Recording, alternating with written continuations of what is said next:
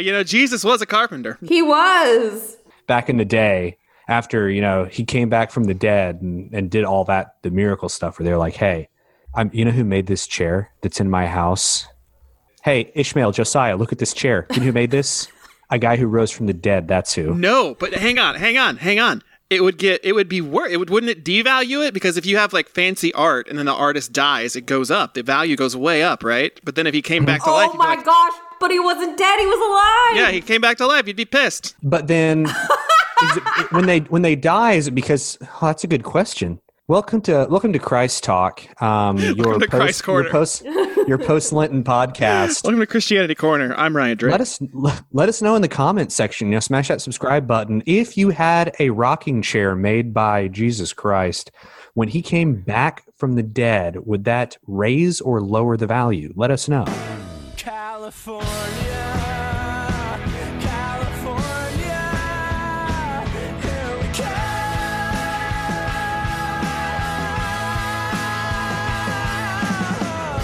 Keeping Up with the Coens, an OC rewatch podcast. Hello and welcome back to the OC, bitch. It's Keeping Up with the Coens, Season 2, Episode 6? Is this Episode 6? Yep. Wow, Episode 6. 6 weeks in a row. We've been chugging along.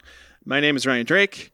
I'm coming to you from beautiful Oklahoma City, the other OC. The only non-beautiful part of this city is the third wheel. That was mean. You didn't even deserve that. That was too mean. That was too mean. Arguably, I'm classically attractive. I'm just insufferable. Okay. That is, of course, the voice of our third wheel. New Dylan, old Dylan, I don't know who it is. Hello, Dylan. Who are you today? Well, I am double vaxxed, Dylan, so we'll see if I turn into a crocodile halfway through this recording. We already know I'll reuse jokes because I said that one the first time I got vaccinated. But I have to say, double vaxxed Dylan fights back. And I got to say, Ryan, that's pretty strong words coming from a guy who's currently recording from his parents' house. I ran out of money, and my mom took me in, so it's great. Happy to be here. This podcast isn't cutting it for me. I want to say hello. Please feel free to chime in at any time to the Helium Queen, our favorite person. It's, of course, Chelsea Trinidad from Tulsa, Oklahoma. Hello, Chelsea. Oh, you guys are so sweet. I was just going to let you guys riff all night, and I was going to go take a nap. Hey. I feel like you're going to do that anyway. That's what you do most of the time Chelsea on the show. energy. Yeah, that's what you do on the show, right? I have such good notes this time. You guys are going to be blown away with my hot takes. Really? Well, Chelsea let us know that she watched the episodes twice.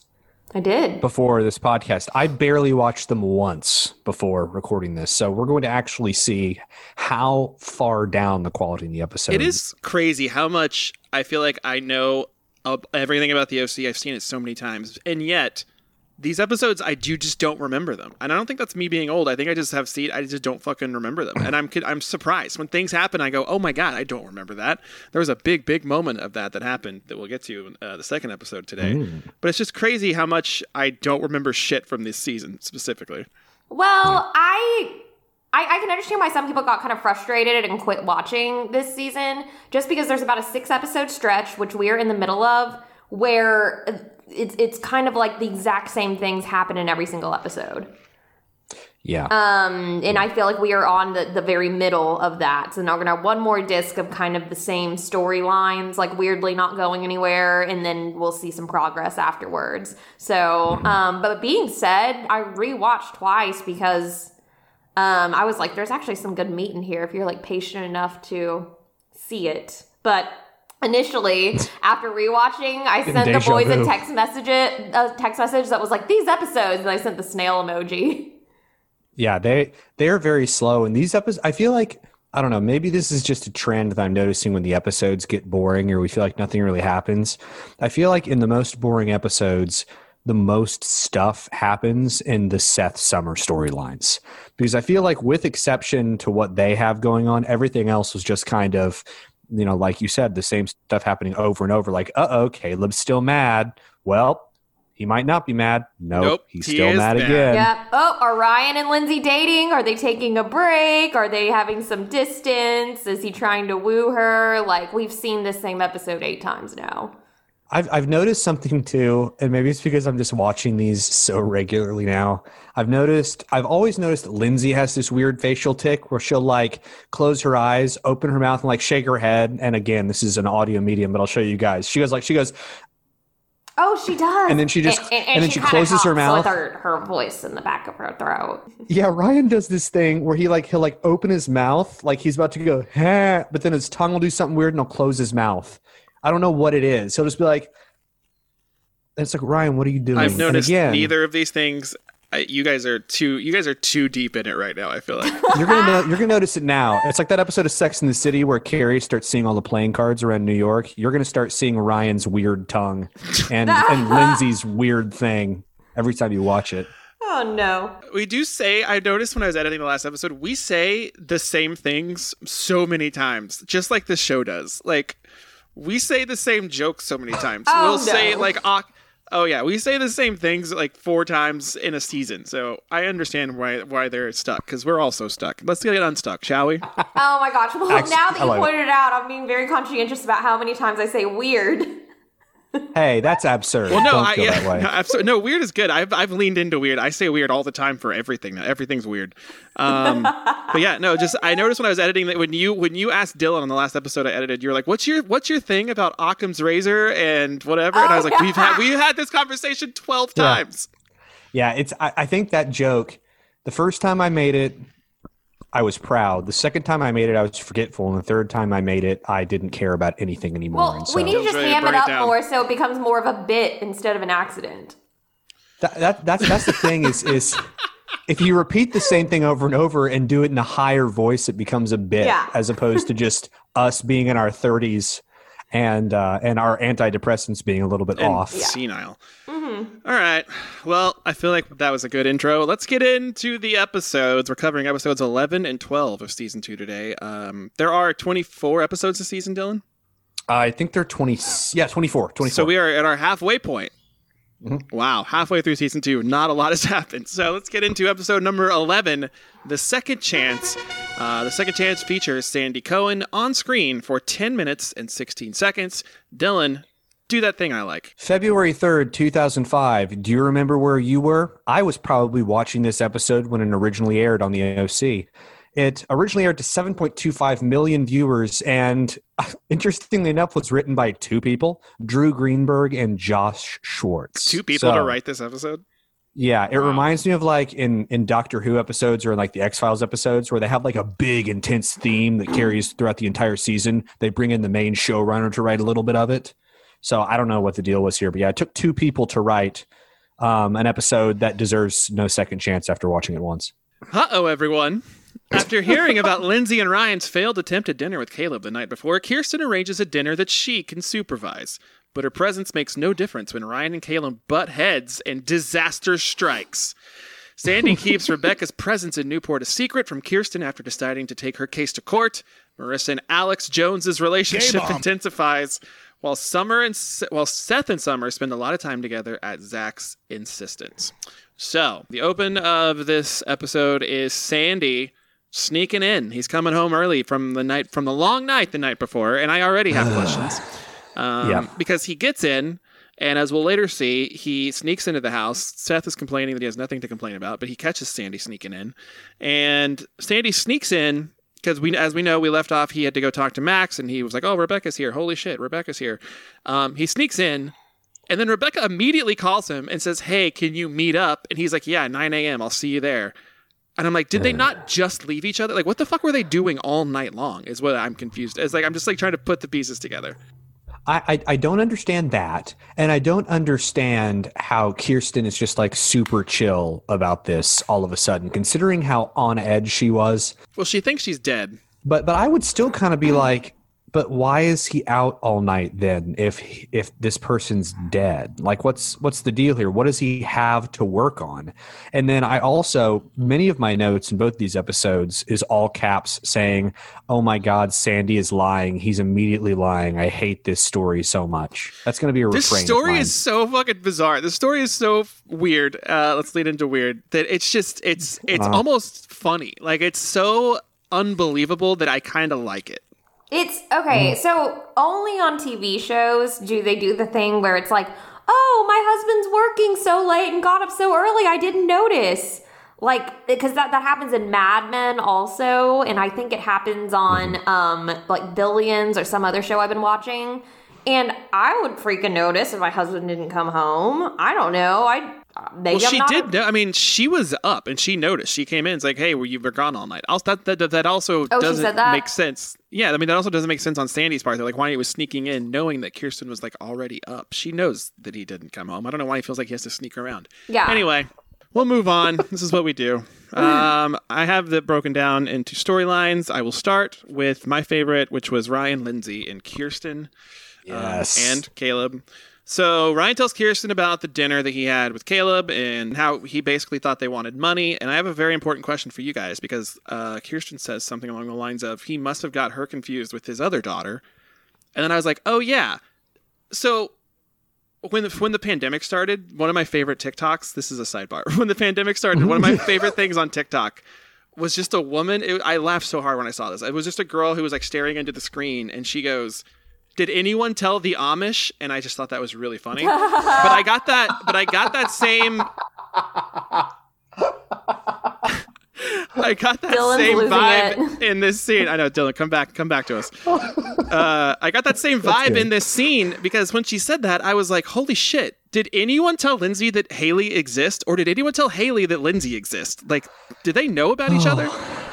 I don't think they do. Ooh, and they're both two redheads. I'd get some phone, or like a little bit of jealousy if I were them. No, I feel like they would love each other. I feel like they would hang. They would vibe. I feel like they would be vibe. good You together. think? Better than Lindsay and Kirsten and better than Haley and Kirsten, honestly. I guess Haley is a lot more relaxed. Like, you know, Kirsten was kind of like, oh, should I accept this daughter? And Haley would immediately be like, oh, this is my sister now. She would also she might even help the relation. Like my mom's a middle child and it's all daughters. And like she bridges the gap between the older sister and the younger sister. So maybe if Haley were back, maybe if Haley and Tate were back, this kind of stuff wouldn't be happening. We've already discovered that Tate probably would just try to hook up with Lindsay because that's what he loves the nickel DNA. The nickel girls.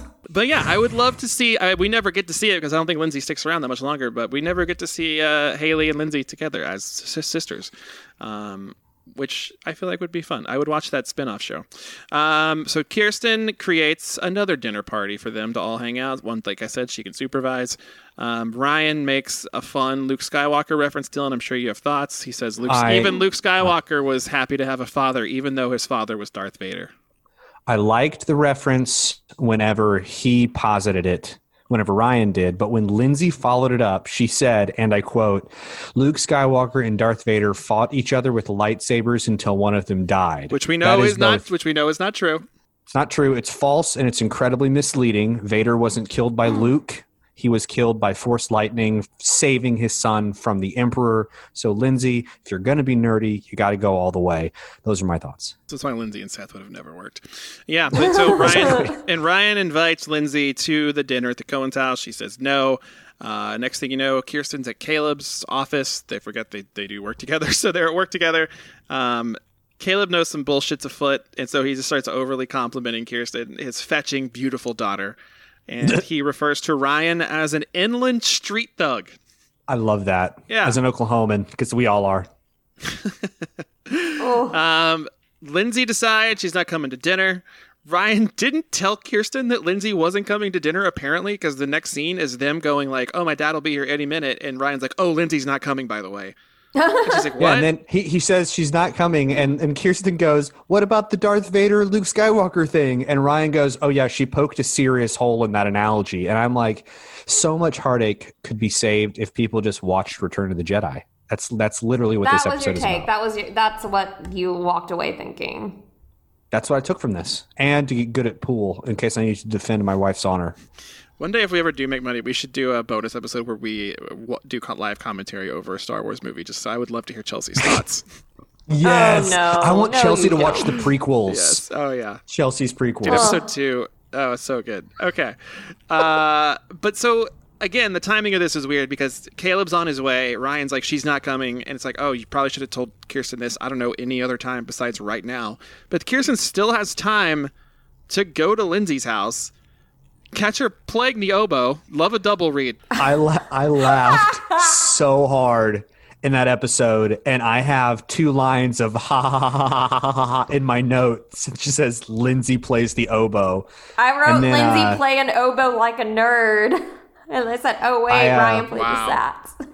That's right. I also would like to take this time to say there was a very special bit of dialogue where Kirsten says, "You know who likes Brahms?" And I just want to say, we here at Keeping Up with the Coens love Brahms. Today's episode is brought to you by Brahms ice cream and old-fashioned hamburgers. If you're in Oklahoma, it's Brahms. All right, I apologize. I ate a chicken tender dinner like twice Tindy a Dinny week. with a snack.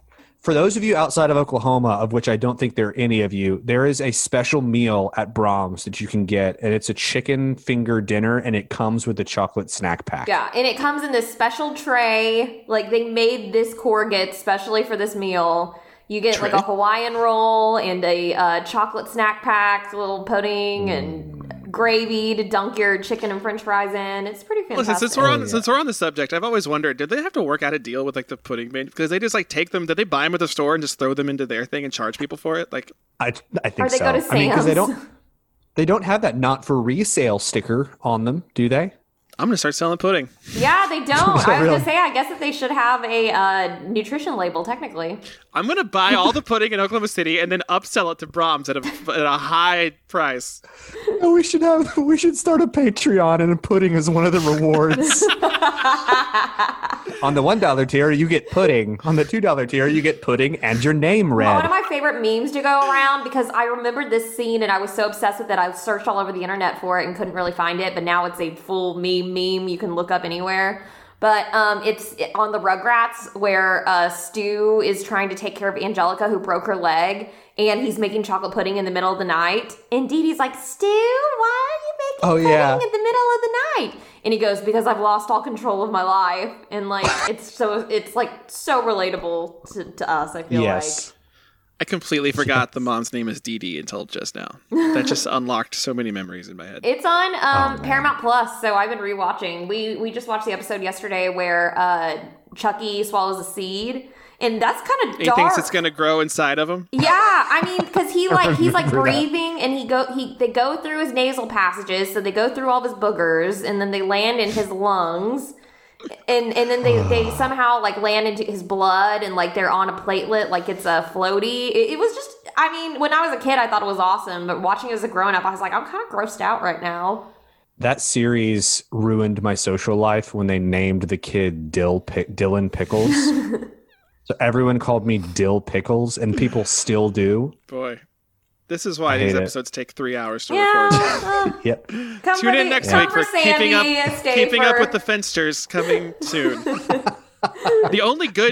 Truly the only good like a Hanukkah story as a child came from the Rugrats. Okay. That was like my only Jewish education. A lot of people had that. I know. I'm aware. It was a big moment for us. Yeah, Lindsay's playing the oboe. In her, like, I would never practice the saxophone in my house because I just knew like my parents were home, the house that I'm in right now. They get too sexy. I didn't want to get too horned up. But it was just weird. I just could never play at the house. But Kirsten stops by, talks her into coming to dinner. Wow. Big moment. So now it's dinner. This family loves Brahms is what I wrote. Caleb has box seats at the Hollywood Bowl, which is incredible. They have like the best concerts at the Hollywood Bowl. He says they don't have music in Chino, and then he just like goes in on Ryan. He just like attacks him verbally.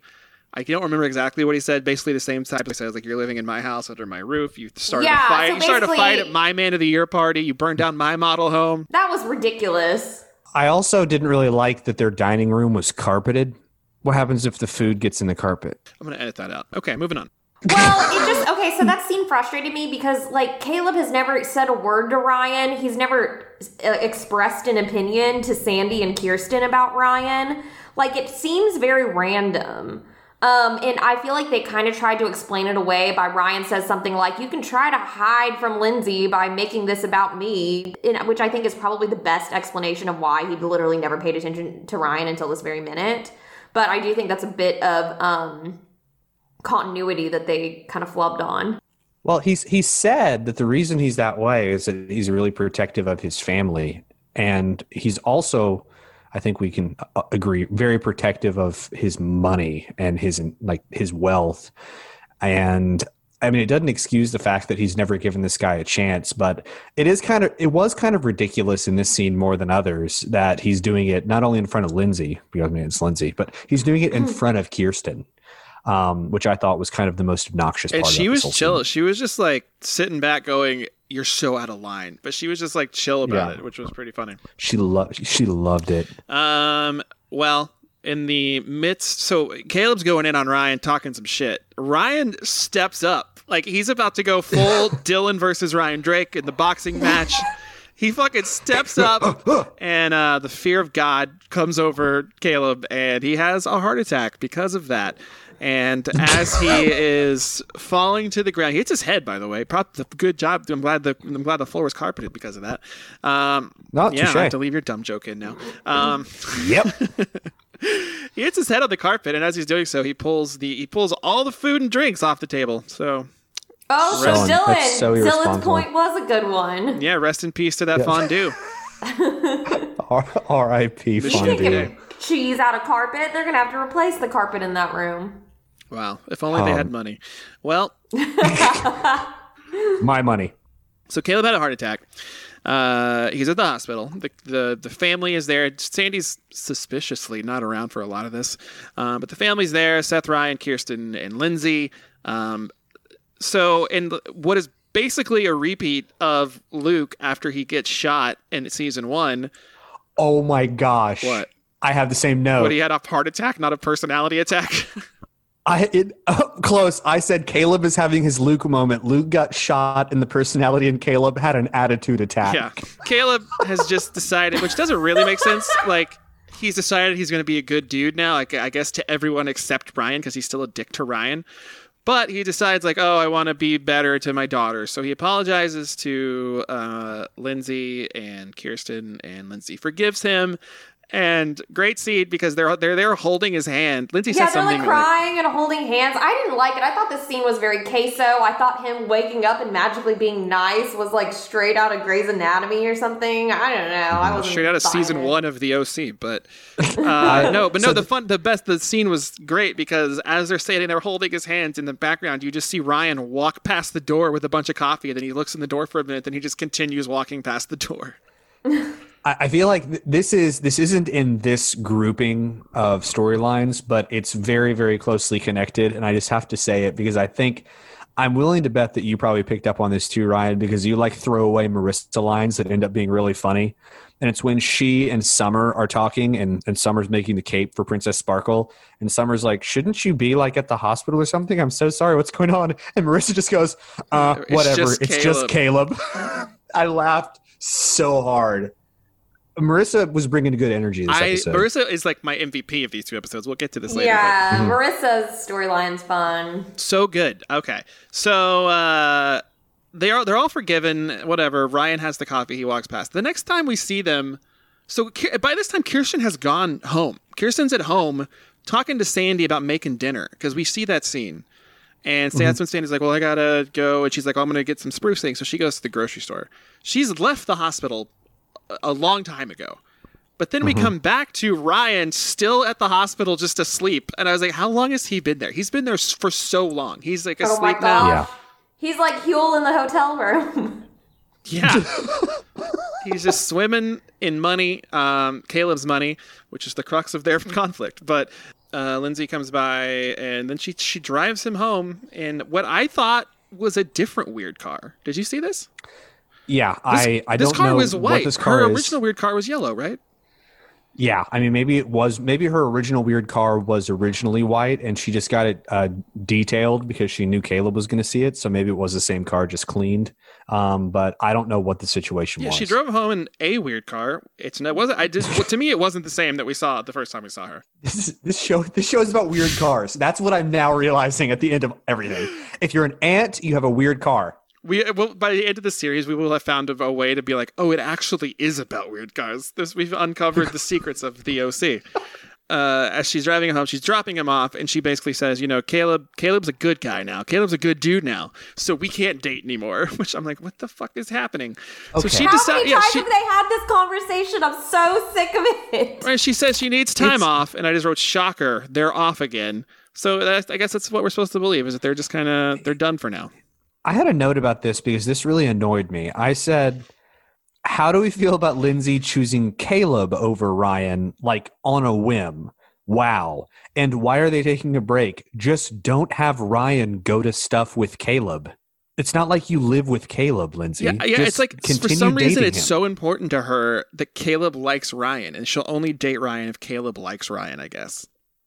Yeah, that's annoying. And that, like, I just said it so, like, hey, okay, we need some space. Like, maybe they're more mature than I was, but if I was kind of like, okay, I'm busy with this, I would just kind of distance myself and then come back. But I don't know, maybe I was a ghoster in my past and just now realizing it.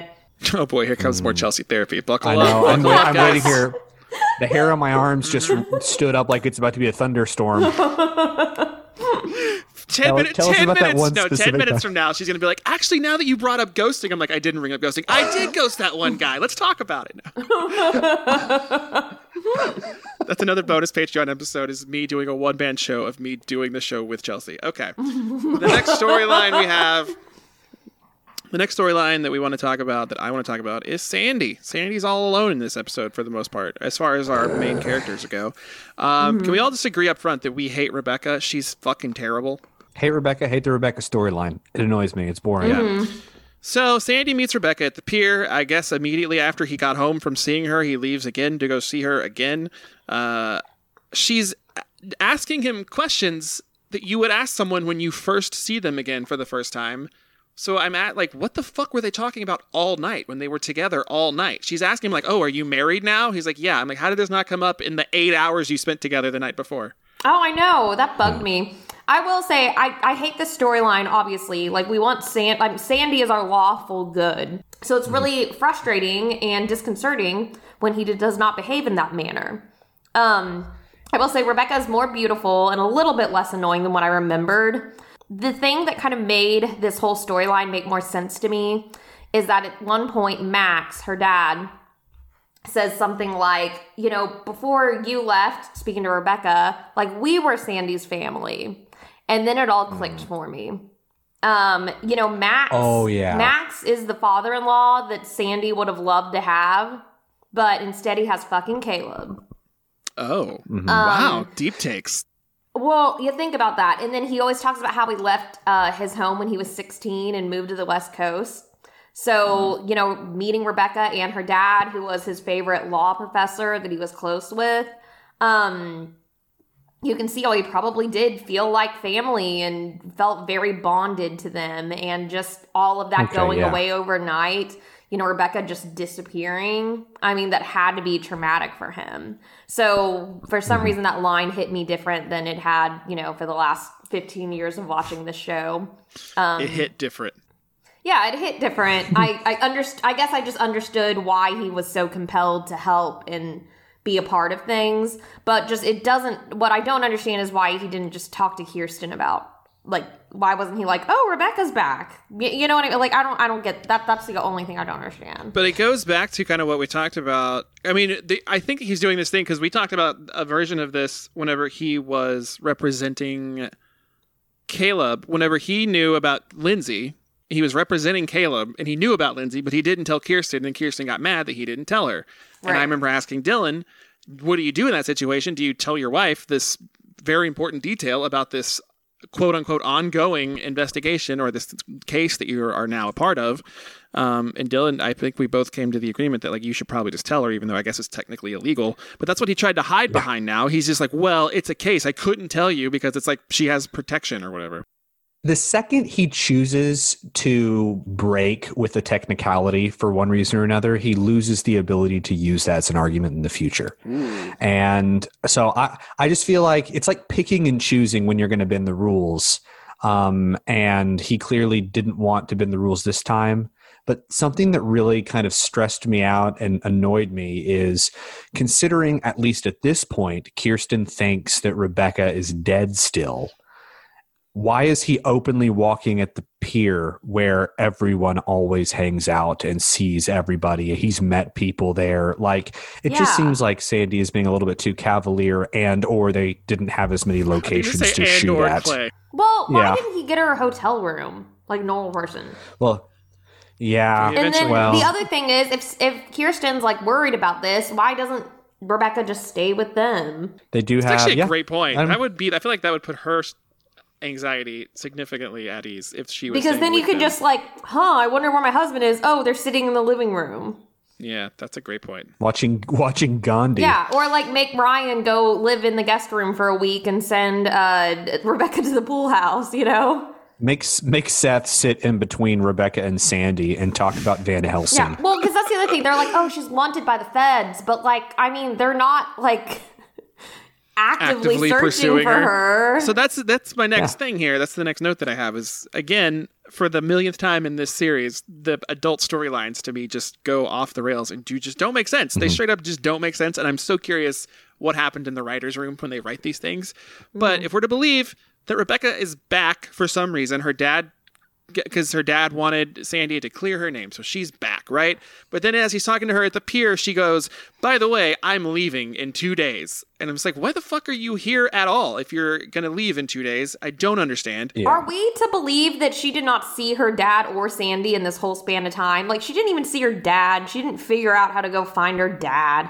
I mean, that's like the 9th unbelievable thing on the list of unbelievable things here. But, I mean, that I would believe that over her coming back to do the thing that she's supposed to be doing, and then all of a sudden being like, well, I have to leave again. And it's like, what? I don't get it. But okay, she's going to leave in 2 days. And so the next time we see them, they are at Sandy's fixer-upper office. And we get some breaking news, guys. Breaking news. Rebecca did not burn down a nuclear lab. Yeah, wow, I know, right? So I forgot that was even what she was fucking on the run for. But apparently she burned down a nuclear lab and ran away to Canada 22 years ago. I had to deeply go back in time to remember this. But turns out she actually didn't do that. So, plot twist.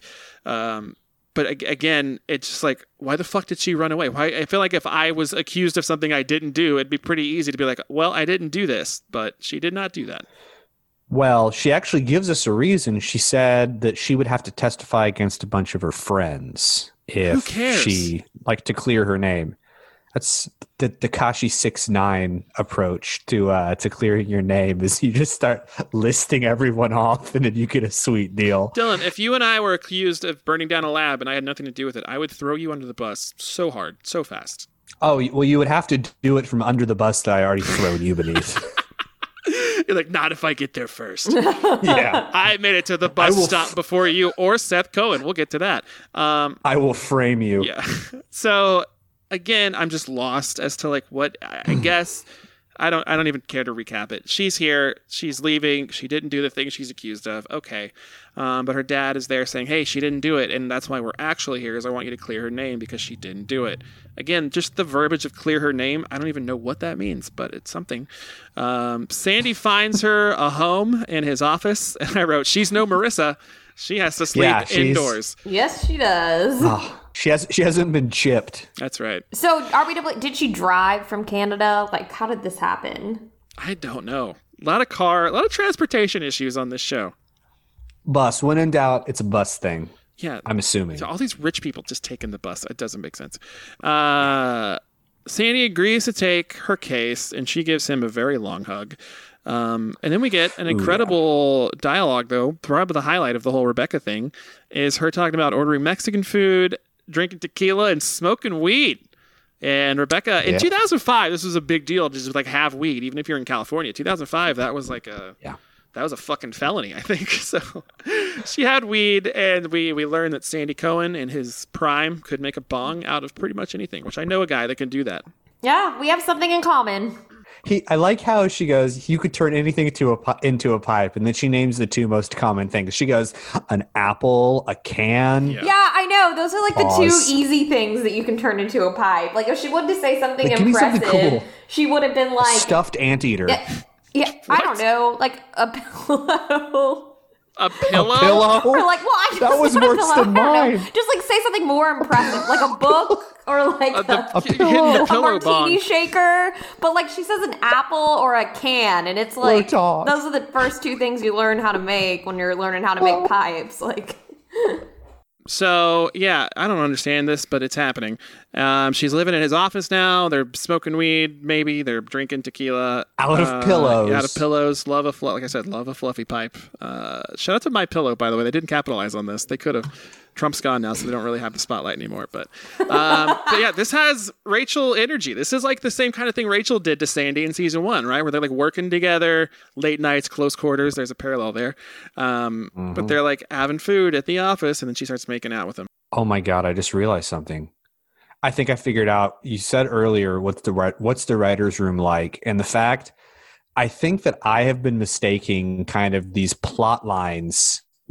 I'm taking our two ideas. So my idea was that, Josh Schwartz, because he is one of the co-writers on this episode, likes to take kind of themes that he really likes to work with. And then you have the idea of there's kind of like a cycle where it's some characters turn to be bad and some characters turn to be good. And we're almost trying to create like this sheen of originality based on those two theories. But I'm more convinced now that, did you see that episode of South Park where they talk about how they write Family Guy? And they have two giant tanks, and each tank has a whole bunch of beach balls with ideas on them. And there's a whale, and the whale like swims over and points to an idea. So that's what it is. It's close quarters, Sandy's ex, close quarters, comic book shop. That's what it is. That's how this show is written, and I am no longer going to forgive Josh Schwartz. The jury is out on whether I'm going to leave that in or not. We'll see how the rest of the episode goes. I do record these videos, not that any of us would watch them, but I feel like you should watch my facial expressions during all of them, and it kind of tells the full story. If you ever hear me, like pausing, if I'm pausing and acting uncertain, it's because I'm watching your reactions and I'm realizing that I'm losing my audience. See, with podcasting, I just assume everyone's listening at all times. I can't hear you turn this off. Well, you guys know me. I can go off into a daze at any moment. Chelsea, That's true. Chelsea's one Dylan sentence away from completely checking out. Next thing we see with this storyline is Sandy's at home. He's making dinner. Kirsten's there. She left the hospital, even though Ryan's still there. Kirsten's there, and he's making dinner. She's impressed. She says, I'm going to go to the grocery store. And they mention sprucing up his office. And so she leaves. Next thing you know, she's calling Seth, or she's calling the house. Seth tries to do a Jedi mind trick where he tries to get the phone, force the phone over to him. Does not work. That was actually kind of funny. And Kirsten tells Seth, I'm going to your dad's office, but it's going to be a surprise, so don't tell him. So we're all sitting there going, oh shit, I know what's about to happen. And then it happens. She finds Rebecca in Sandy's office. Yep. Yeah. Also, I think this is back Seth's fault, because she was going to talk to Sandy at first, and Seth goes, well, let me see if I can find him. And then he just kind of does the Seth douchey Seth thing, where he walks in a circle and goes, can't find him. I love it.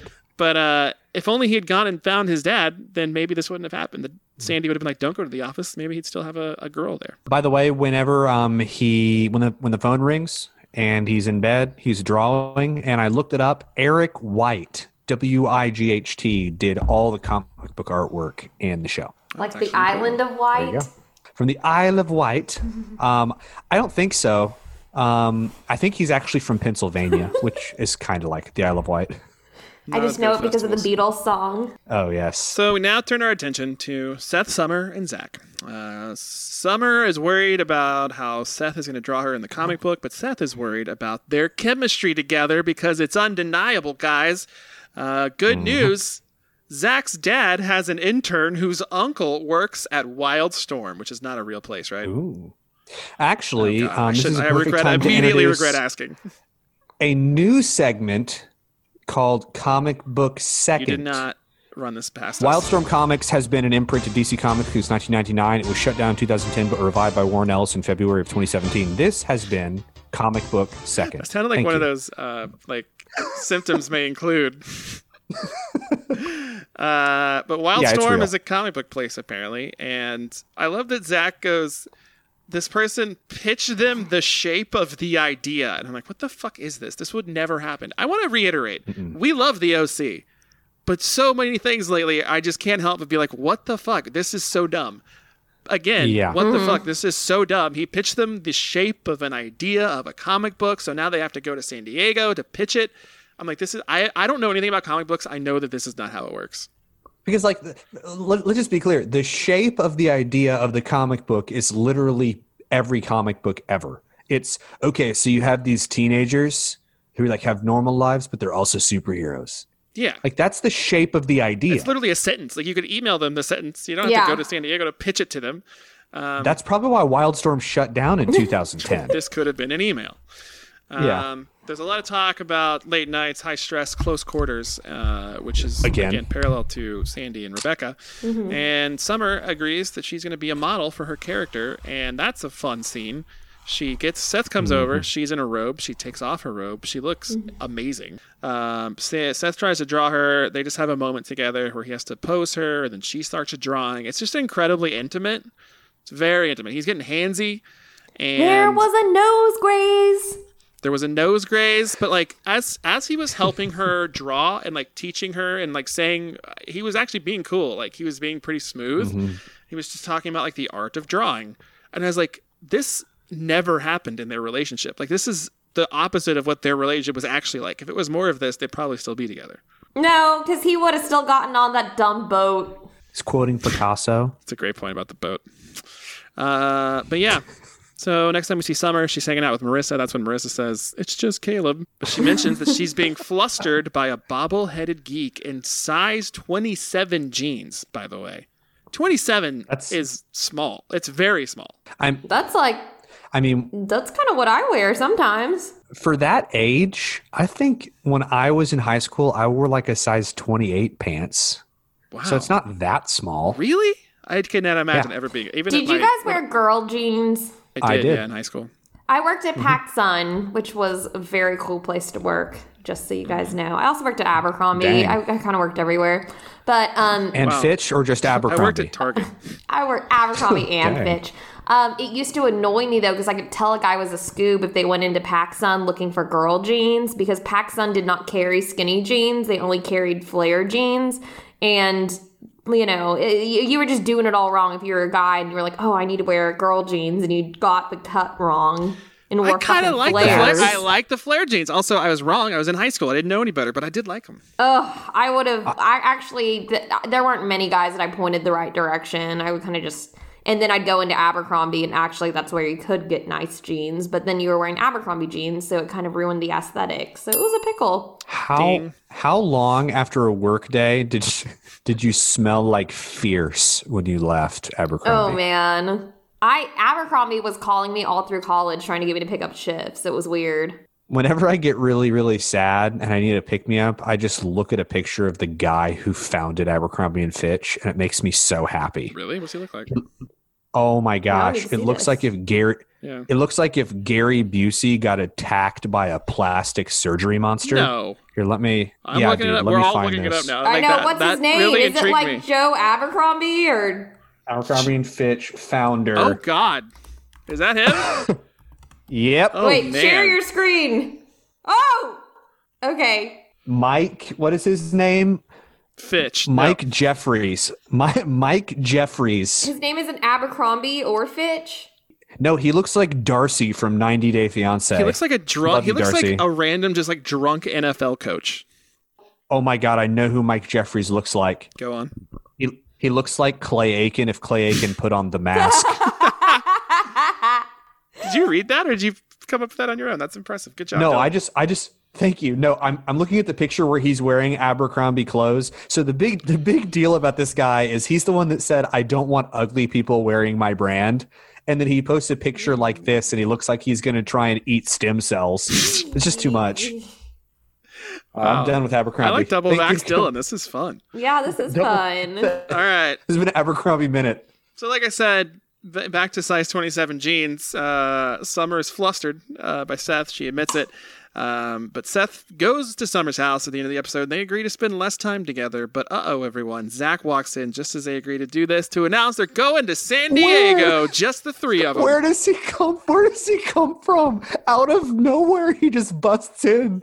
He has like one level for this entire episode and half of the first one. And his only thing that he does is he busts into a room really happy to announce something right before a commercial. He's like the Kool-Aid man.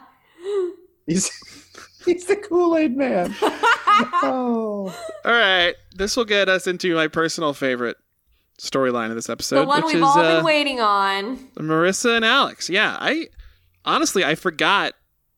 I don't think I ever really cared about them, but like this watch through, I really, really care about them. I fucking love them together. Marissa is cleaning up Alex's house after a 2-woman party. Alex admits that she misses Seth. But I also wrote that you could tell immediately that Alex is so much more into Marissa than she was ever into Seth. Mm-hmm. Like her behavior with Marissa is so different.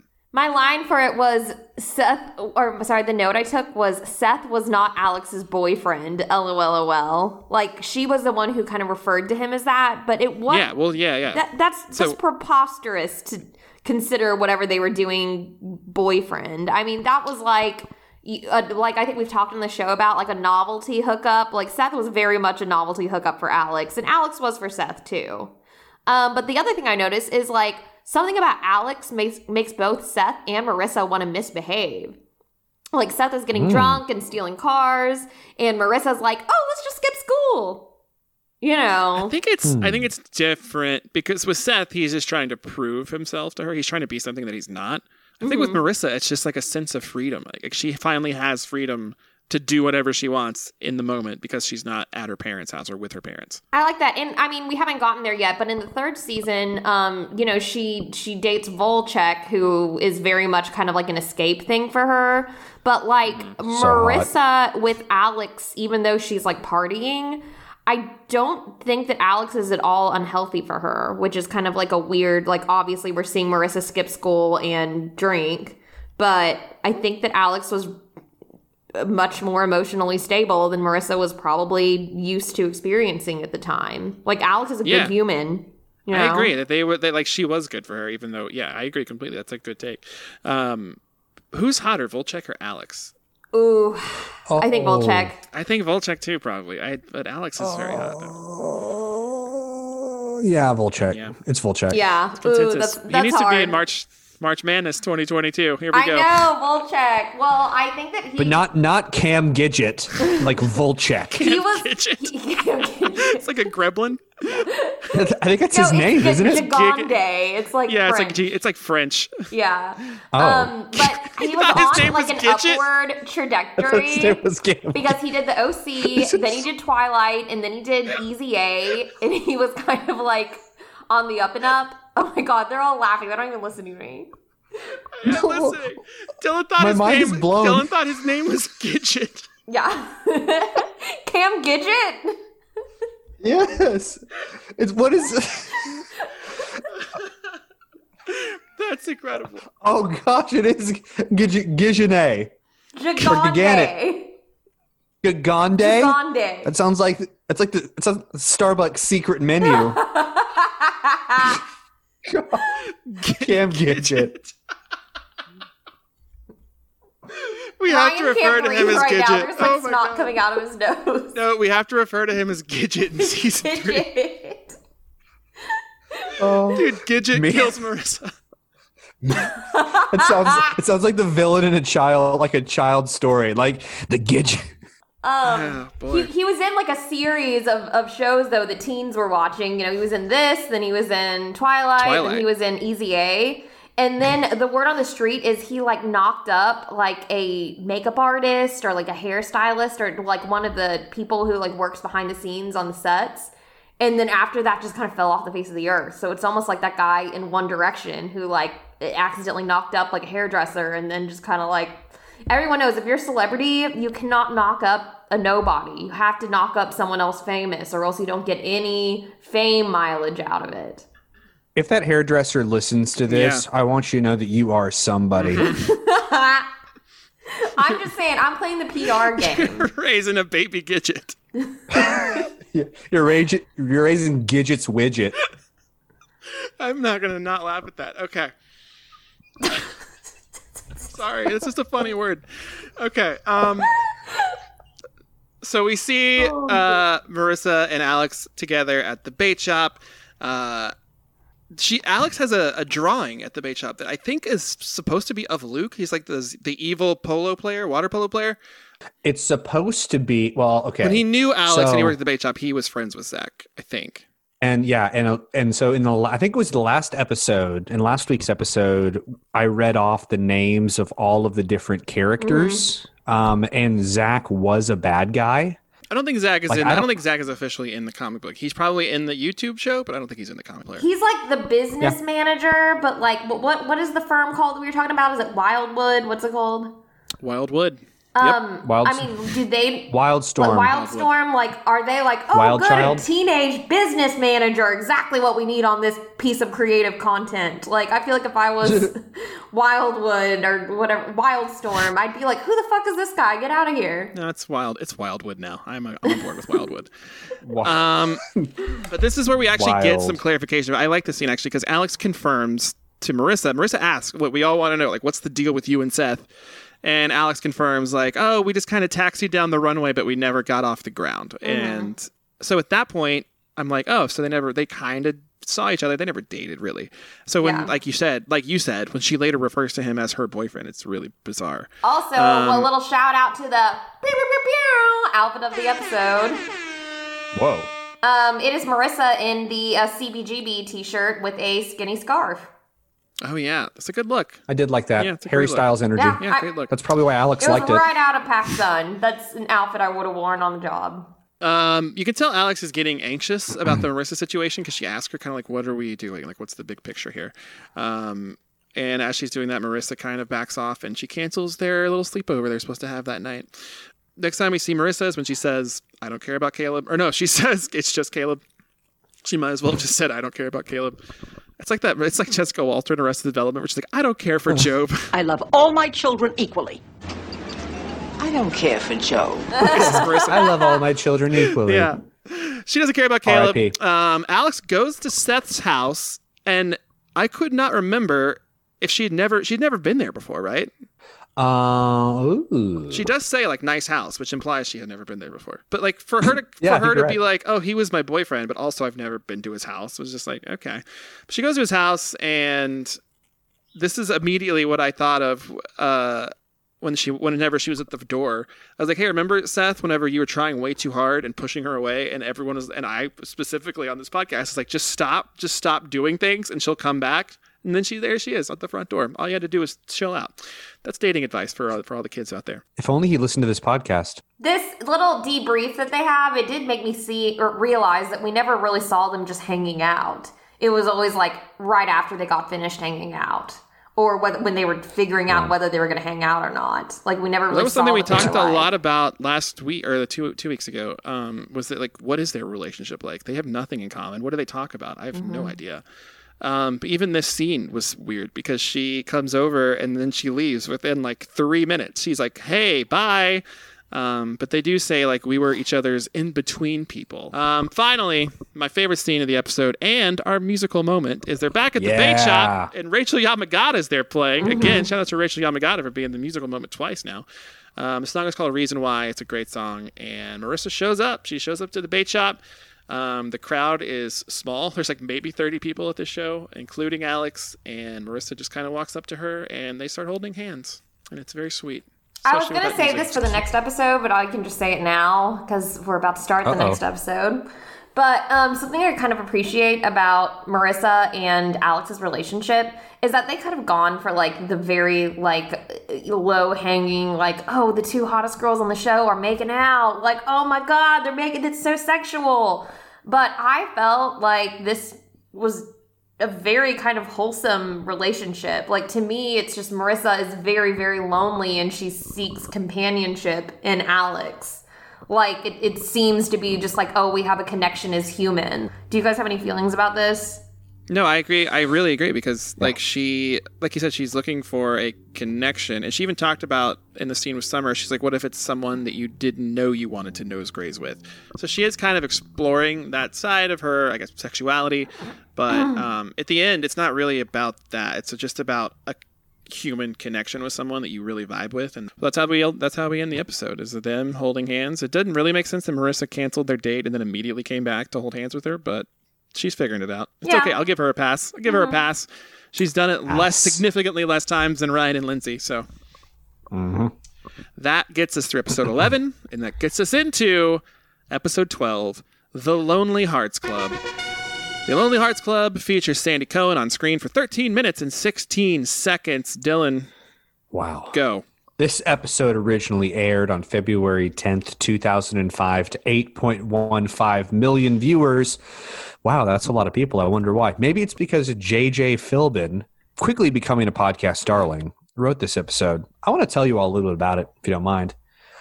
You know, sometimes when love is in the air, it's better just to hold your breath.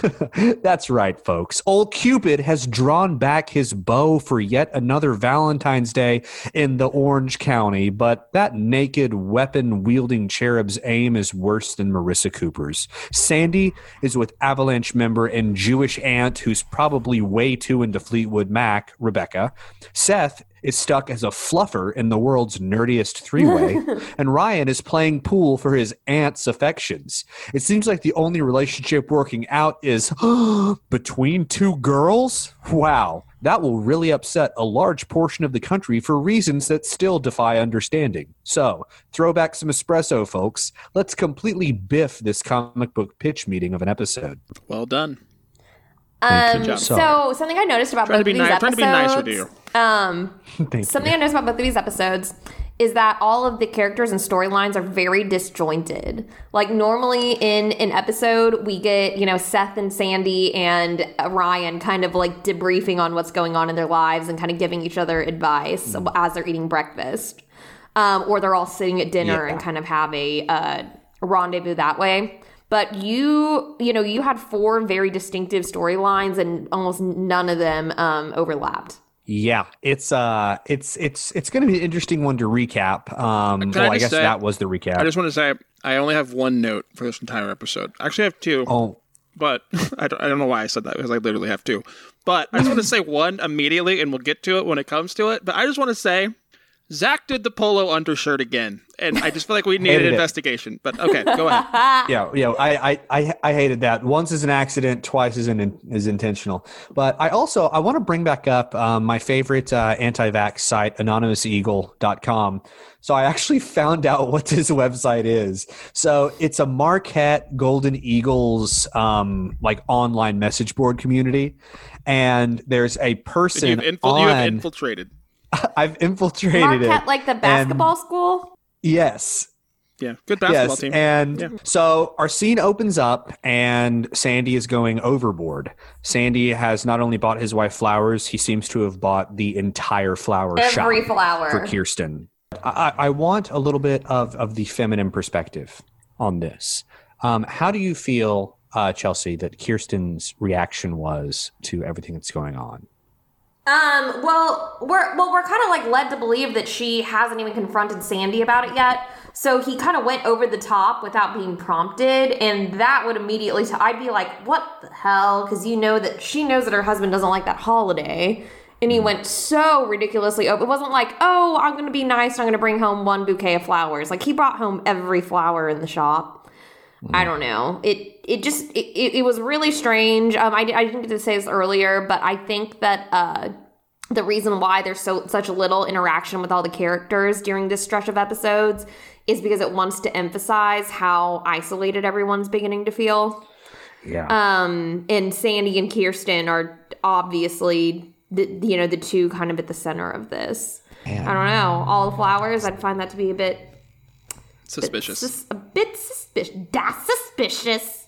Yeah. So don't be suspicious. Don't be suspicious. Don't be suspicious. Don't be suspicious. So that's what's going on in Suspicion Town. Sandy is buying all these flowers. Kirsten brings up. First of all, I said this in the last episode that we covered, not the last episode of this podcast. But I'm not here for Sandy's quote unquote technicality. Like I'm just. Trust me, I'm not going to tell you this because I don't want you to be an accomplice. I don't want this to be that. Blah blah blah. But Kirsten brings up another amazing point, which is like, we had dinner together and you didn't say anything about it. And like, arguably she knew at this point. And so I don't know. I'm not really feeling Sandy right now. She definitely knew, which is even weirder that but she could have brought it up for dinner too. The whole thing is bizarre. So she was bizarre. Like testing him to see whether he was going to bring it up or not. Mm-hmm.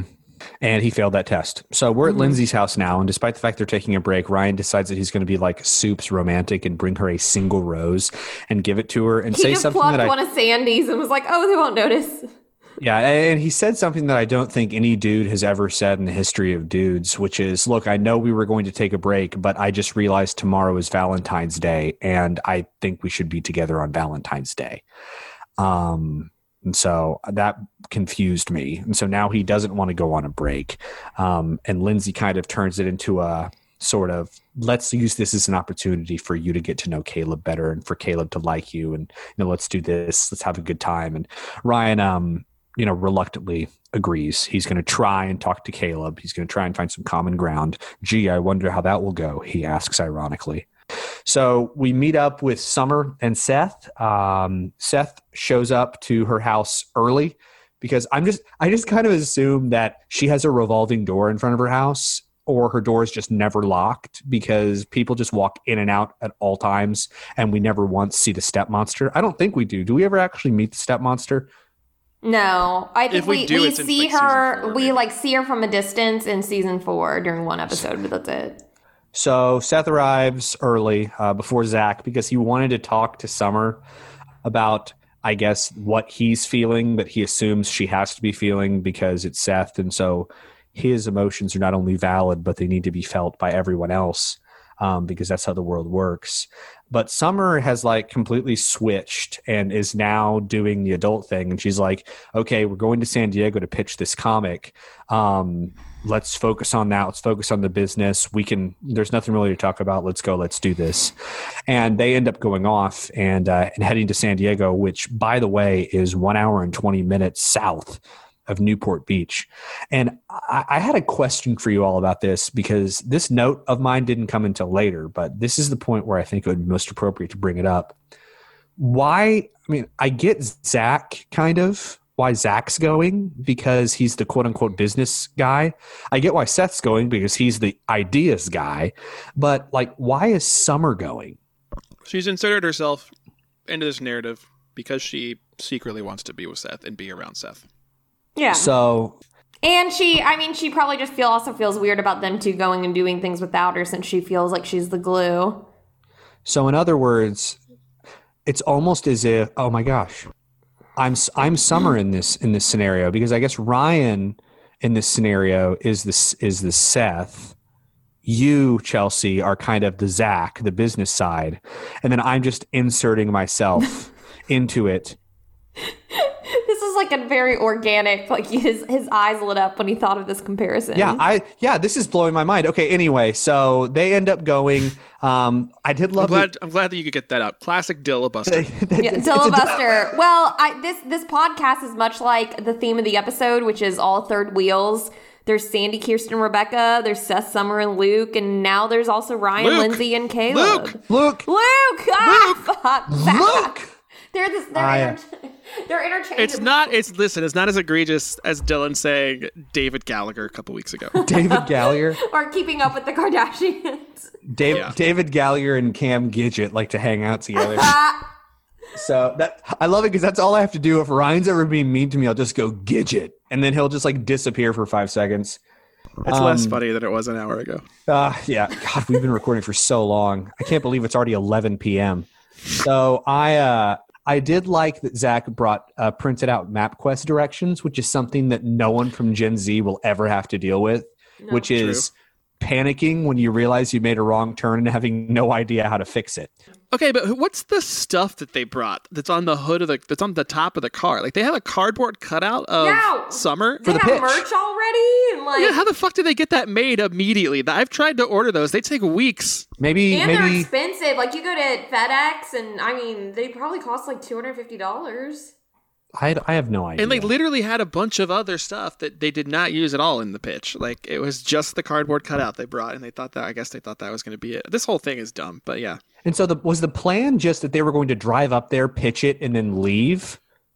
Okay, yeah, yes, because I thought the same thing, that later in the episode when Zach and Summer decide to stay the night, I was like, that's going to be their third day in a row of wearing the same clothes. Yeah. That's Because probably their why plan was to go there. They go, can't stay today. Got you a room. Come back tomorrow. And then tomorrow they're like, let's stay again. It's like, you didn't plan for this. Well, You gotta it's wear the not same pay clothes for that that room. far. I mean, I think that it's like driving to Stillwater. It's 1 hour and 20 minutes. Yeah. Like driving to Tulsa. Yeah, let's go ahead and let's see what Caleb's doing. So Caleb is complaining because he's being pushed out of the hospital in a wheelchair after having a heart attack. It's a liability thing, bro. Calm down. And Lindsay is being Lindsay and being really nice, saying a lot of things with her eyes closed while she's shaking her head. Gets Caleb a care package, and there's some Mad Libs. And there's this stellar line reading from Alan Dale where he acts like he says that he's never heard of Mad Libs, but he goes, "What is this Mad Libs?" And 3 people play Mad Libs. Do you think he thought it was something to do with like Democrats? Yeah, I like hope so. mad liberal. Angry Democrats? I mean, we do find out that that Kirsten is a conservative Presbyterian in the last episode. So I guess that kind of answers our question on how everyone would have voted in 2016. We knew. Yeah, we did in our hearts. So the question that I have for all of this is, there's a line from Caleb that I think if I knew what it meant, it would be an amazing Caleb line, but I don't, and so it just seems ridiculous. And Pant load? No, pant load. It needs to be in the OED. I think that should be the next word that should be in We the need to say OED. that more. I'm going to try to remember to say pant load from now on. But he says, can 3 players play this? Because Ryan knows his way around an adverb, or is pretty good with an adverb. Mm-hmm. Was he just being a prick, or is there something deeper there? I truly do not know. Shout out to Schoolhouse Rock. Lolly, lolly, lolly. Yeah, Keep your adverbs here. Yeah, adverbs are just what? They're words that Describing words. They're words that describe things. I thought that was an They adjective. modify the verb. An adverb is an ly word. So you ran quickly, Yeah, so so you it's modify the verb. Yeah, so I guess Caleb, that joke doesn't make sense. That's like a joke I would make on this podcast, and everyone just smiles and nods and moves on to when Julie. And yet we've spent at least 60 seconds talking about it. Hey, you know what? Julie's back. Yes, finally. I didn't even realize that she hasn't been around lately, You but don't- I was so happy to see her again. You don't realize how much you miss her until she's gone. I like she Julie shows in back. this episode. Oh, big. yeah. She has big helium queen energy. She rolls back in from her trip to Europe, where she's doing a little bit of market research, I guess, for Newport Living. And no one is really there to greet her. I thought it was a little bit insensitive that the guy who had a heart attack is sitting outside, and she immediately pulls down the newspaper and startles him and says, "Hi." How's the ticker? Yeah, and it's still ticking. And then, of course, Lindsay is there doing her weird "I'm now obsessed with you" thing. And I guess that would make sense. It's her dad, all right? Let it Lindsay makes live. sense. I backed off. It makes sense. So Lindsay walks out. She's made tuna sandwiches, which is exactly what someone who plays an oboe would make for lunch. Yeah. And Julie starts realizing, oh no, she's going to potentially, she could take some of the money away when Caleb dies. I got to up my A game. So she goes in to kind of start hatching a plan with Marissa. And Marissa, as we know, has a crazy new lifestyle. And so she sleeps in until 1 o'clock. And I thought That's relatable. I thought Marissa was actually being more mean than usual. Because, I get if you're going to be mean to Julie, but, she just got back from Europe. Why are you being that rude to her? I mean, the way that they left things was she just found out her and her dad are fucking again, and she was being an asshole. It makes sense. She's allowed to still be mad at her mom. It's not like that just goes away because Julie went on vacation. But Yeah. the only other note I had for this episode was it was so funny. It was that moment in the episode when Julie says, I did some soul searching, and Marissa, with her head under the pillows, just goes, "Hope you didn't hurt yourself." When I was in Europe, I did some real soul searching. I hope you didn't hurt yourself. I'm trying to talk to you. But Julie has a really good rebuttal later whenever she threatens to take away Marissa's cell phone, and Marissa goes, like, gets mad, says, "You can't do that." And Julie says, "Oh, are you going to throw the bedroom furniture in the pool now?" Yeah. That was really Also, funny. why does Marissa have a cell phone and a BlackBerry? One for texting and one for calling. Ooh. Is this right in that wheelhouse where you couldn't just do both on one device? Well, I never had that problem. I didn't Yeah. either. I just learned how to do the 1, 2, 3, 1, 2, 1, 2, 3, 4, 5. Yeah, the Yeah, it was T9 or T9. whatever. You could T9, but like, are we supposed? I'm not sure if the people who wrote this episode know what a BlackBerry is. Oh my gosh. I feel like if you walked up to a Gen Z person and said, "Hey, would you mind T9ing some MapQuest directions?" I feel like they would TikTok dance away in fear. And it makes me so happy knowing that we're the superior genetic generation. But or not. I'm yawning again. No, I'm just kidding. That's what happens. That's what happens when I This recap. might be skipping ahead a little bit, but I like whenever Marissa does go out to Thank dinner you. with her mom, and Julie's kind of like, "Marissa, let me level with you. Here's the deal with Caleb." Like, it's very Lady Macbethian, and I'm here for it. Lady Macbethian. Mm-hmm. I like it. Out, damned spot. So Sandy decides that he's actually going to, I don't know, maybe put his side chick somewhere else other than the office that his wife has a key for. And he sets her up at a hotel, and she buys him a gift. I was wondering about that. Yep, gets a hotel and sets him up with a gift, Gandhi, their first date movie, which, come on, I know what she's up to. The question is, what's the worst first date movie you all have ever been That's on? not the question. That's mine for you. Lady in the Water. I walked out. Wow, did you leave your date in the theater? No, we left together. It was a terrible. Oh, okay. movie. I went and saw Pursuit of Happiness with someone, and I was like, that is not the move. Also, 12 Lincoln. Years a Slave. Lincoln was a bad one too. I saw 12 Years a Slave. That's a terrible one. You should have. That's on you. You should have known better. Yeah. Is it Seinfeld where he gets caught making out during Schindler's List? Yeah. But oh gosh. Okay. Oh, off so, air, and I know you guys are gonna be like, "Oh, Luke v. Chelsea," but I off air. died. I died at that. I died at that reference that you sent Ryan. But just like in the 30 minutes after you sent it, I was like, "Wait, why was I laughing so hard? What is that from?" But I know it's from something I watched like this weekend. The OC. The handicap parking thing. Yeah. Oh it's from the OC. yeah. Rachel Bilson's or Summer said that to Zach. Zach said I got to pick my sister up from the airport. That makes sense. Okay, I thought that for some. Okay, never mind.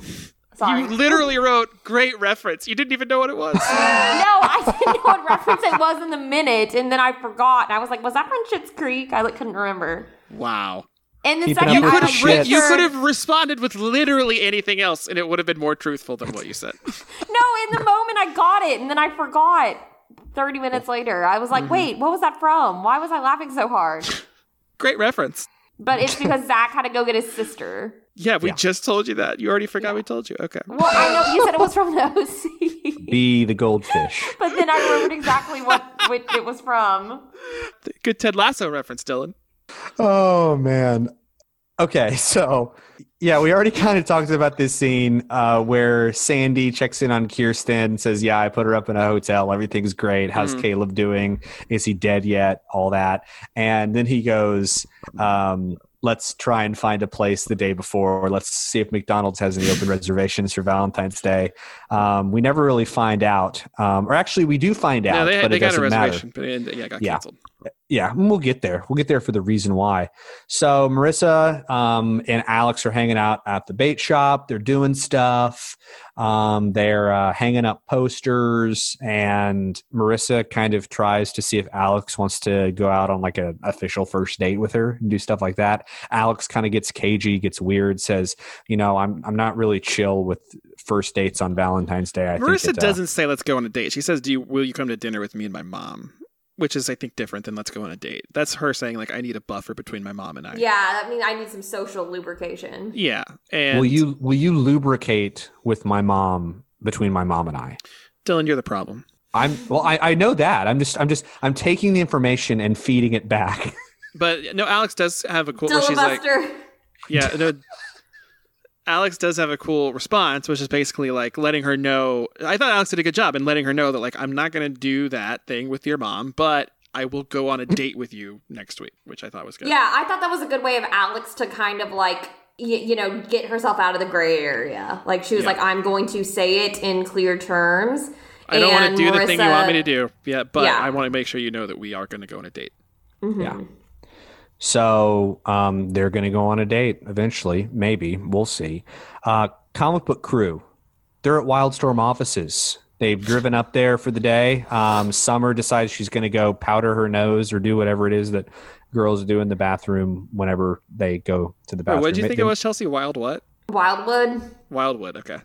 So they're at Wildwood, and Zach says something offhand about how like, man, it's crazy she's so OCD. It's going to be really hard when we go backpacking in Europe. The old exposition thing that he likes to do. Turns out his sister's getting married in Tuscany, and he and Summer are going to be backpacking. But don't worry, they're actually going to leave early from Tuscany and go backpacking to Cinque Terre, other places like that, which actually in Italian means 5 earth. So turns out that the very foolish comic book guy who decided to get a meeting with a bunch of high schoolers from Wildstorm is his flight was delayed. That guy's a douchebag, right? Yeah, he's the worst. Oh yeah, I forgot his flight did get delayed first. I have thoughts about that guy. His flight's delayed. He is still in Japan doing stuff, and so they're going to Wildstorm is going to set up the trio in a hotel, and they have adjoining rooms. Absolutely no sense that they couldn't figure this out ahead of time. Again, instead of right now being like, "Hey, call them before they come to San Diego and say we can't do this today," but instead let's just spend hundreds of dollars putting them up in a hotel room. Because the meeting would have had to be before 5, which means if they got there right before 5, they could still get back to Orange County before 6:30 p.m. So I don't understand any of this, but I guess they had to find a way to force these star-crossed lovers together. Wow, guys, my COVID vaccine is hitting me. So I just want to say, if I'm Seth, I would much rather just take a bunch of melatonin and pass out than do what he did, which was stay up all night for some reason. I guess he was trying to listen if they were fucking or something. I don't know. Yeah, did he have his ear pressed up against the door? With a water glass? So, oh God. So Ryan shows up to Caleb's house because he had promised Lindsay that he would apologize because that's all she wants for Valentine's Day. And he's like, okay, I'll try it. So he goes to try and apologize to Caleb, and it does not go very well. I think we all kind of expected that. But Ryan, what are your thoughts? Thanks, Dylan. If I can just take over if you need me to. Oh no, I heard you make a mouth sound, which I think meant like you were preparing to say something. No, it just was. It's exactly kind of like Ryan Atwood. Yeah. Yes. It was like you said, exactly what we thought. There's no way that there's no way it was just going to be like, well, I'm sorry too. Okay, cool, let's be friends. We knew that wasn't going to happen. The fact that he had to do this twice though in the same episode over a 10-minute span of episode was probably a little too much. Yeah. They could have just done the pool thing the first time, but said they have to make it 2 separate trips. Yeah, so we have some fun time before the next big Ryan and Caleb thing happens, and we fill that time with one of the most bizarre and unnecessarily funny scenes in season 2. Sandy and Max meet up to chat, to talk about things, and Sandy's like, "Hey, you want some?" It's so dumb. It's so bad. He's like, "Hey, you want some coffee?" And Max is like, "Oh, I quit that stuff years ago. I wish I would have done it sooner. I wish I would have started drinking green tea earlier because it would have helped me. Remember, because I'm not doing well health-wise." And Sandy goes, "Well, I'll go over to this diner and see if I can get you some green tea." It's almost as if he's saying, "Well, let me go and get you some greasy fries and a cup of coffee while I leave you by this rushing water." So he leaves. By the time he gets back, it's not that different. I'm so glad you didn't say the last word of that sentence. But it's so different or so similar to Ryan leaving Lindsay by the water, which is drunk. Yeah. Yeah, and doesn't work out. He comes back, and homeboy decided to have his stroke right then and die on the bench. And the first thing I thought about is, what is Sandy going to do with that green tea now? Super dead. That's 2 episodes in a row. We've had some version of a stroke or a heart attack now. We're really dipping into the old people. Yeah, having health problems. The death count is rising quickly. it's not a good thing. So, okay, let me point out right here, because there's a lot of repeated scenarios going on in this episode. Like, this is basically the exact same thing that happened in Palm Springs, only Summer was on the other side of it with Anna and Seth. And then the other thing that this reminded me of is, Kirsten's ex, the ex-love of her life, Jimmy, who also kissed her recently. Totally different dynamic with those three, even though Jimmy is like a part of the family. He's basically Uncle Jimmy to the kids. Just very different reactions to very similar situations. No, I like that. Yeah, it's like what they have like 3 different things they know how to do. They're just going to circle the characters in and out of those 3 situations. It's dumb. So we have this really brief scene of Sandy and Rebecca on the beach, and he's probably telling her, hey, your dad died when I was getting him tea. And Hallmark doesn't make that card. And they're hugging. So I don't know what that means for them. But anyway, so we go back to the Wildwood lobby where Seth is doing one of my favorite Seth things from the OC. And he's only slept 15 minutes. He tells us that. And he's just chugging a triple shot espresso, drumming his hand.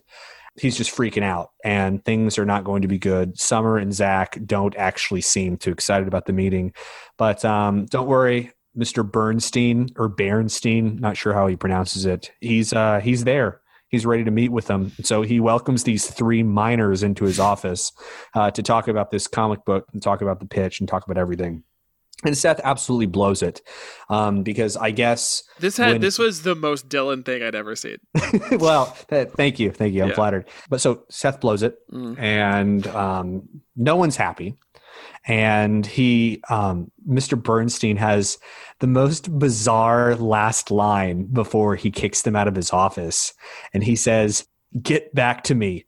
Pause. After high school." So what did he expect was going to happen? Exactly. Like, did he not want to meet with them? He knew they were from high school. Like, what did he expect? I agree completely. Also, I believe a couple weeks ago, I asked you, Chelsea, about the coat that Seth was wearing whenever he went to go visit Alex when he stole his grandpa's car to go impress her. He's wearing the same coat. It's the same coat he wore in this episode. It's like a dark blue. It's like a long blazer almost. I'm very into this coat. I've noticed it twice now. Weirdly enough, another coat actually made this week's outfit of the episode. And it was Ryan's corduroy Sherpa-lined jacket. Oh yeah. I love Ryan it showing his personality. I have that same coat. I got it from Little Abercrombie when I was in 8th grade. I straddled a strange line between friend groups. This is like right when Chelsea was making Kids Bop videos. Kids Bop money. I know. So little Chelsea, I went to Hot Topic and I got pieces of Flair, and I put pieces of Flair like on the Sherpa collar.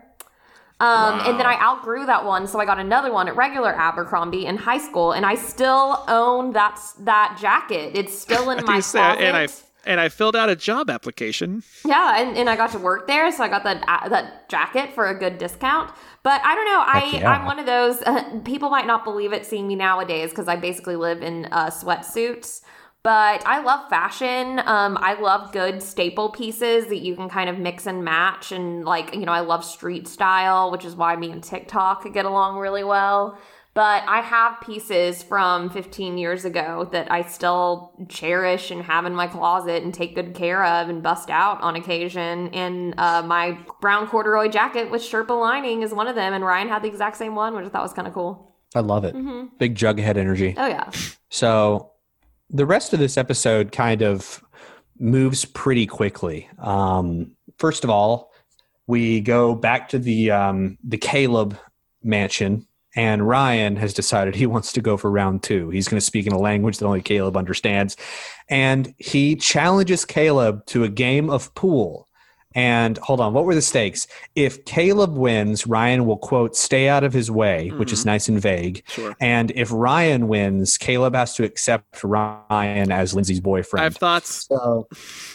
So share them. The problem is not that Caleb disagrees with Ryan being Lindsay's boyfriend. Caleb disagrees with everything. Caleb hates Ryan. So, like, Yeah. he's basically saying, like, acknowledge me as Lindsay's boyfriend, but like, that's not even close to the problem. The problem is Caleb hates you because he thinks you're a gold digger. Like, I don't understand why that was the statement that was made. As Ryan walks into the house for the second time, Lindsay did not know he was coming. It's Valentine's Day. He walks in and he goes, I want to talk to him again. It'll only take a few hours. Wow. And allegedly, Lindsay's just like outside waiting on them the entire time because Yeah. as soon as the game is Oboe. over, it's Ryan opens the door and goes, "Come on in," and she's like right there. So she's just been waiting for hours, and I believe it was hours because one, they played a best of 7 pool, which That's is ridiculous. insane. That would take 4 days, I feel like, to do. But they did best of 7. Also, the shots that it shows them making are okay, but it shows them missing some really easy shots. I'm like, they're not good at pool. This would absolutely take several hours in a best of 7 with 2 guys who don't know how to play pool. And Lindsay's just out there the whole time. And the whole point of it was Ryan wins. And Caleb's like, okay, go have a fun date. Here's some money. And Ryan's like, I don't want to hang out with her. You hang out with her. And I was like, no one still no one wants to hang out with Lindsay. Yeah. Poor girl. So while they're still playing pool, we go back to San Diego where Seth is dejected, probably crashing after his caffeine high and sitting on the bed by himself, clearly kind of upset with himself and the whole situation. And Summer is kind of chill about it. She walks in and she pretty much says, if you have something to say to me, I mean, say it now. And Seth doesn't say anything. He's like, nope, we're good. He doesn't say anything. He's given the chance. He does nothing. And he determines that he's just going to take the bus home rather than have to deal with riding back with him, which is perfect because Zach and Summer have decided they're going to stay another night. I really liked Zach's energy in this scene. I feel like we haven't ever he's not really aggro Zach, but he's just He's very like, stern. I'm over it. I'm done with you for now, Seth. He's mature. Yeah, Zach. like usually when someone's like, I'll take the bus, someone's like, oh no, I'll take you. But Seth's like, I'll take the bus, and Zach's like, cool with me. Yeah, good. Yep. Like we need space. And so we kind of end that scene and we go back to Sandyland, and Sandy and Kirsten are pretty getting good. ready to go to McDonald's, and they somehow managed to get a reservation the day before Valentine's Day. And of course, Chekhov's cell phone rings, and it is Rebecca. And Rebecca's like, hey, I've decided to leave tonight on Valentine's Day, despite the fact I know you're married. And so this is the only time that you're going to be able to see me. And I was really wanting for you to say goodbye to me in person, which puts Sandy in an awkward position, but not It really. doesn't. Because all he would have to say is, no, I have a date with my wife. This is the moment, but this is the moment that I talked about at the very beginning of this podcast 7 years ago.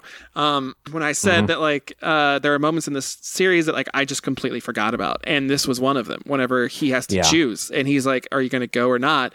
And Sandy goes, I'll be right back. And like I audibly was just like, no.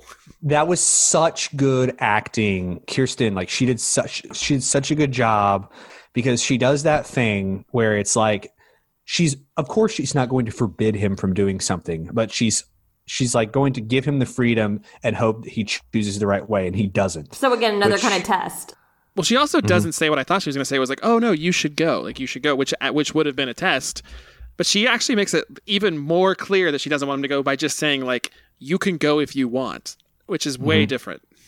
Yes. And Sandy, who has quote unquote been lied to by the best, can't seem to figure this one out, and he goes to kiss a girl he hasn't seen for 22 years, because that is what happens. It's gotten to a place now where it does feel very on purpose what she's doing, because at first you could chalk it up to like, oh, this is just how the writers are setting it up in this crazy situation, but now she's just like, well, if you've already missed your date with her, you could stay with me, and it's like, oh god, what's he doing? Yeah, what's he doing? Get out of there. I want to finish up kind of their storyline, because that line, the kiss was bad, that line was bad, and then you come back and I was almost like, good for you, Kirsten, when she's walking up and Sandy's walking up and she just shuts the door on him, and that look of just dejection that we see. That scene was so fucking good. It was so good. Yeah. it was a very interesting and very good mirror, I feel like, to what was going on with Seth. Just kind of like how he's realizing my stupid decisions have screwed this up completely. And now Sandy's seeing the same thing. So interesting stuff. He's riding back on the bus, speaking of Seth, and we have this nice scene of Zach and Summer who do what all underage people in hotels do and they ordered a whole bunch of room service and they're eating it in bed fully clothed. And Summer gets a phone call from Seth, who decides, oh, wait, no, there probably is something that I want to tell you. Too little, too late, bro. She hangs up and says, hey, I think it's time we take this relationship one step further, Zach, which you know what that means, kids. Time to meet his parents again. Yep. Round 2. So that's kind of where that scene ends, where that storyline ends. So we flash back real quick to Caleb and to Ryan. Caleb pulls a Goldfinger and realizes he's about to lose, so tries to start cheating a little bit by using psychological manipulation by just talking crap while Ryan's trying to play. And it doesn't work. Ryan wins. And just the ultimate power move. I loved this power move by Ryan. He doesn't talk to Caleb at all. He beats him. And he's like, okay. And then he goes, opens the door, lets Lindsay in. And Caleb's like, okay, fine. Here, go on a date on me. And Ryan just goes, no, it's all right. You all can do something. And he just leaves. That was such a good power move by Ryan. Yeah. Do you guys have thoughts on that? No, I think that Lindsay probably wants to hang out with her boyfriend on Valentine's Day. So I don't agree that was a good power move.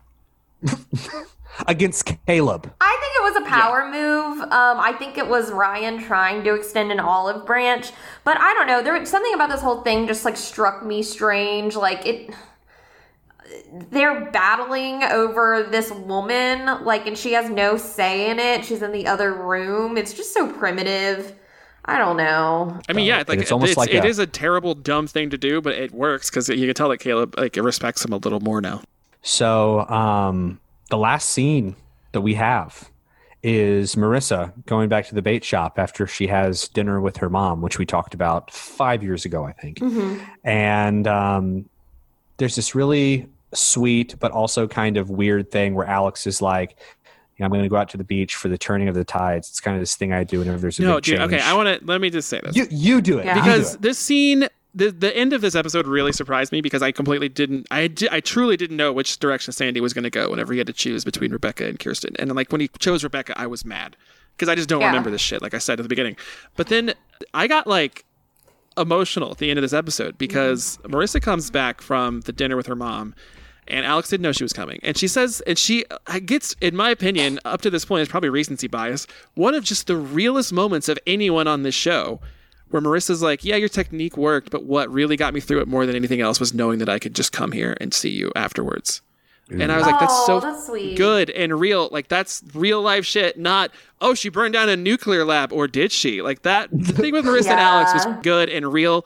And the thing that really, threw me for a loop is that one of my favorite things as a DJ, especially at, my dance parties, is to play songs that people just forgot, that they just have been like, oh my God, I forgot about the song, but I know every word to it. I just haven't heard it in 15 years. And that's the moment I had in this moment with the song, the Eve, the Apple of My Eye by Bell X1.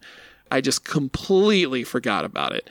And it's such a good song. And it made that scene with Alex and Marissa even better. And it also made that scene with Sandy and Kirsten even better, where she's shutting them out. It worked so well on both ends of the spectrum. Mm-hmm. I mean, you're right. That moment was so pure. And as I said earlier, their relationship was wholesome, which is cool and unexpected. And they could have gone a way different route, it being a TV show. I really do feel that in this episode, especially in that scene, that they are very into each other. They have a really good connection. I love them together. Yeah. Mm-hmm. Yeah, it's just so refreshing knowing that this was the kind of story being told in 2005. Yeah, that's a good point. It's layered and it's nuanced, and I want so badly to make a joke, but I don't want to because I just liked it so much. It's so good. But the episode ends, and I really thought they were going to go there. The episode ends because I feel like this does happen maybe in the next episode. But the episode ends with Ryan and Seth together, both being oh, we're not going to hang with our girls tonight, so we're going to go go to the diner together, I guess. And it ends with them at like walking down the pier, and then it also cuts to Alex and Marissa at the beach, and like they're having a moment, and they have their first kiss. I think it's their first kiss, and so they're like making out on the beach. And I really expected it to cut back to Ryan and Seth seeing them kiss, because one, that's such an OC thing to do. It's like, two people saw someone kissing, but also it's such a 2005 thing to do to have Seth probably be like, oh, two hot girls kissing. Yeah, and like their ex-girlfriends, like Luke flies in from Portland. You guys see that? But yeah, they didn't do either of those things. So good job, OC. I'm assuming that it happens soon, probably the next episode. Yeah. Well, that's Lonely Hearts. We did it. Wow. We've only been recording for what feels like 12 hours, but it's only been, what, 3? 2. Okay. I think the amazing thing about it is I just want the listeners to know that my episode lasted exactly as long as the last one did, but it just felt longer. Oh, yeah. This is what happens when we let Dylan go second. But we got through it. We did it. Good job, guys. I'm proud of us. Shout out to my parents' house. If you would like to talk to us, you can send us an email to cohenspod@gmail.com, cohenspod@gmail.com. I leave space there now, even when I just say it. And I can hear it happening in my head and hear Harold going, I love this. I know. Or you can find us on Instagram. Chelsea's killing it over on Instagram at cohenspod. Once again, COHENSPOD. Find us over there. Talk to us. Some people have DM'd us. It's been really nice. Chelsea's killing it with the content. Good job, Chelsea. Dylan, you want to talk about reviews? Yes, I want more reviews, everybody. We had a lot of great reviews, 32 actually for season 1. I want to see that number doubled if possible for season 2, but I understand that not everyone has time to write a full review. If you don't, that's fine. Shoot us a rating. It just takes the time to click that 5th star and make sure you give us 5 stars. That's the best way you can help us with this Halo effect coming. And I think the Halo effect has probably already shown up. Oh, yeah. If this episode is airing when I think it is. So you all have probably already listened to the first episode. Yeah, this is the you all have already heard our competition, which is Rachel Bilson and Melinda Clark's awesome podcast. But I want to make sure that when people type in the OC, the first 2 podcasts that pop up are the official one from the people in the OC, and then ours for the people that actually know the deep and dark secrets of this show here at Keeping Up with the Coens. So please give us a rating, give us a review. It's the best way you can help us. The more ratings and reviews that we have, the more likely it is that I will cease filibustering and just simply make sure that I'm giving you all content. So you can stop this madness. No, it's a promise. You're basically threatening us by saying I'm going to keep doing what I'm doing unless you give us reviews, but that's fine. Yeah, I am threatening you all through them, our listeners. So Chelsea, would you have anything to say, by the way? Do you want to tag on to any of this? No, not really. I just, I'm feeling really good lately. Kind of feeling like the end is near to this strange Chelsea took her Vicodin like an hour ago, so she's just hitting now. Oh my gosh. No, I've been really, they call me the helium queen because I do events and balloon installations lately. It's one of my companies. This is crazy. I had to start a third company to do my rentals out of because the insurance is different than it is with balloons. So I own 3 companies now. Crazy, huh? Wow. I know. And this is only one of them. Oh, well, you guys still, this podcast still very high priority of mine. It's still in my Instagram bio. So again, now I feel like Chelsea's threatening us. Like, this is a high priority for now. Oh, no. You're going to Tate Donovan. I'm not going to Tate Donovan. No, you guys saw my ire against him. I'm not going to Tate Donovan. Yeah, you're going to Dylan's going to go full Marissa. He's going to be openly weeping whenever you tell us you have to go to Japan. Or Hawaii. Sorry, Hawaii. Okay. Well, I just thought of a really good TikTok idea. Woo. Ooh, wow. Make sure to follow us on the gram so you can see the talk. Yeah. And shout out to Gidget. That'll be it for us. We'll see you a week from now, and we'll be better, I promise. I need to sign off every episode by saying next week will be better, I promise. Don't make promises you can't keep, man.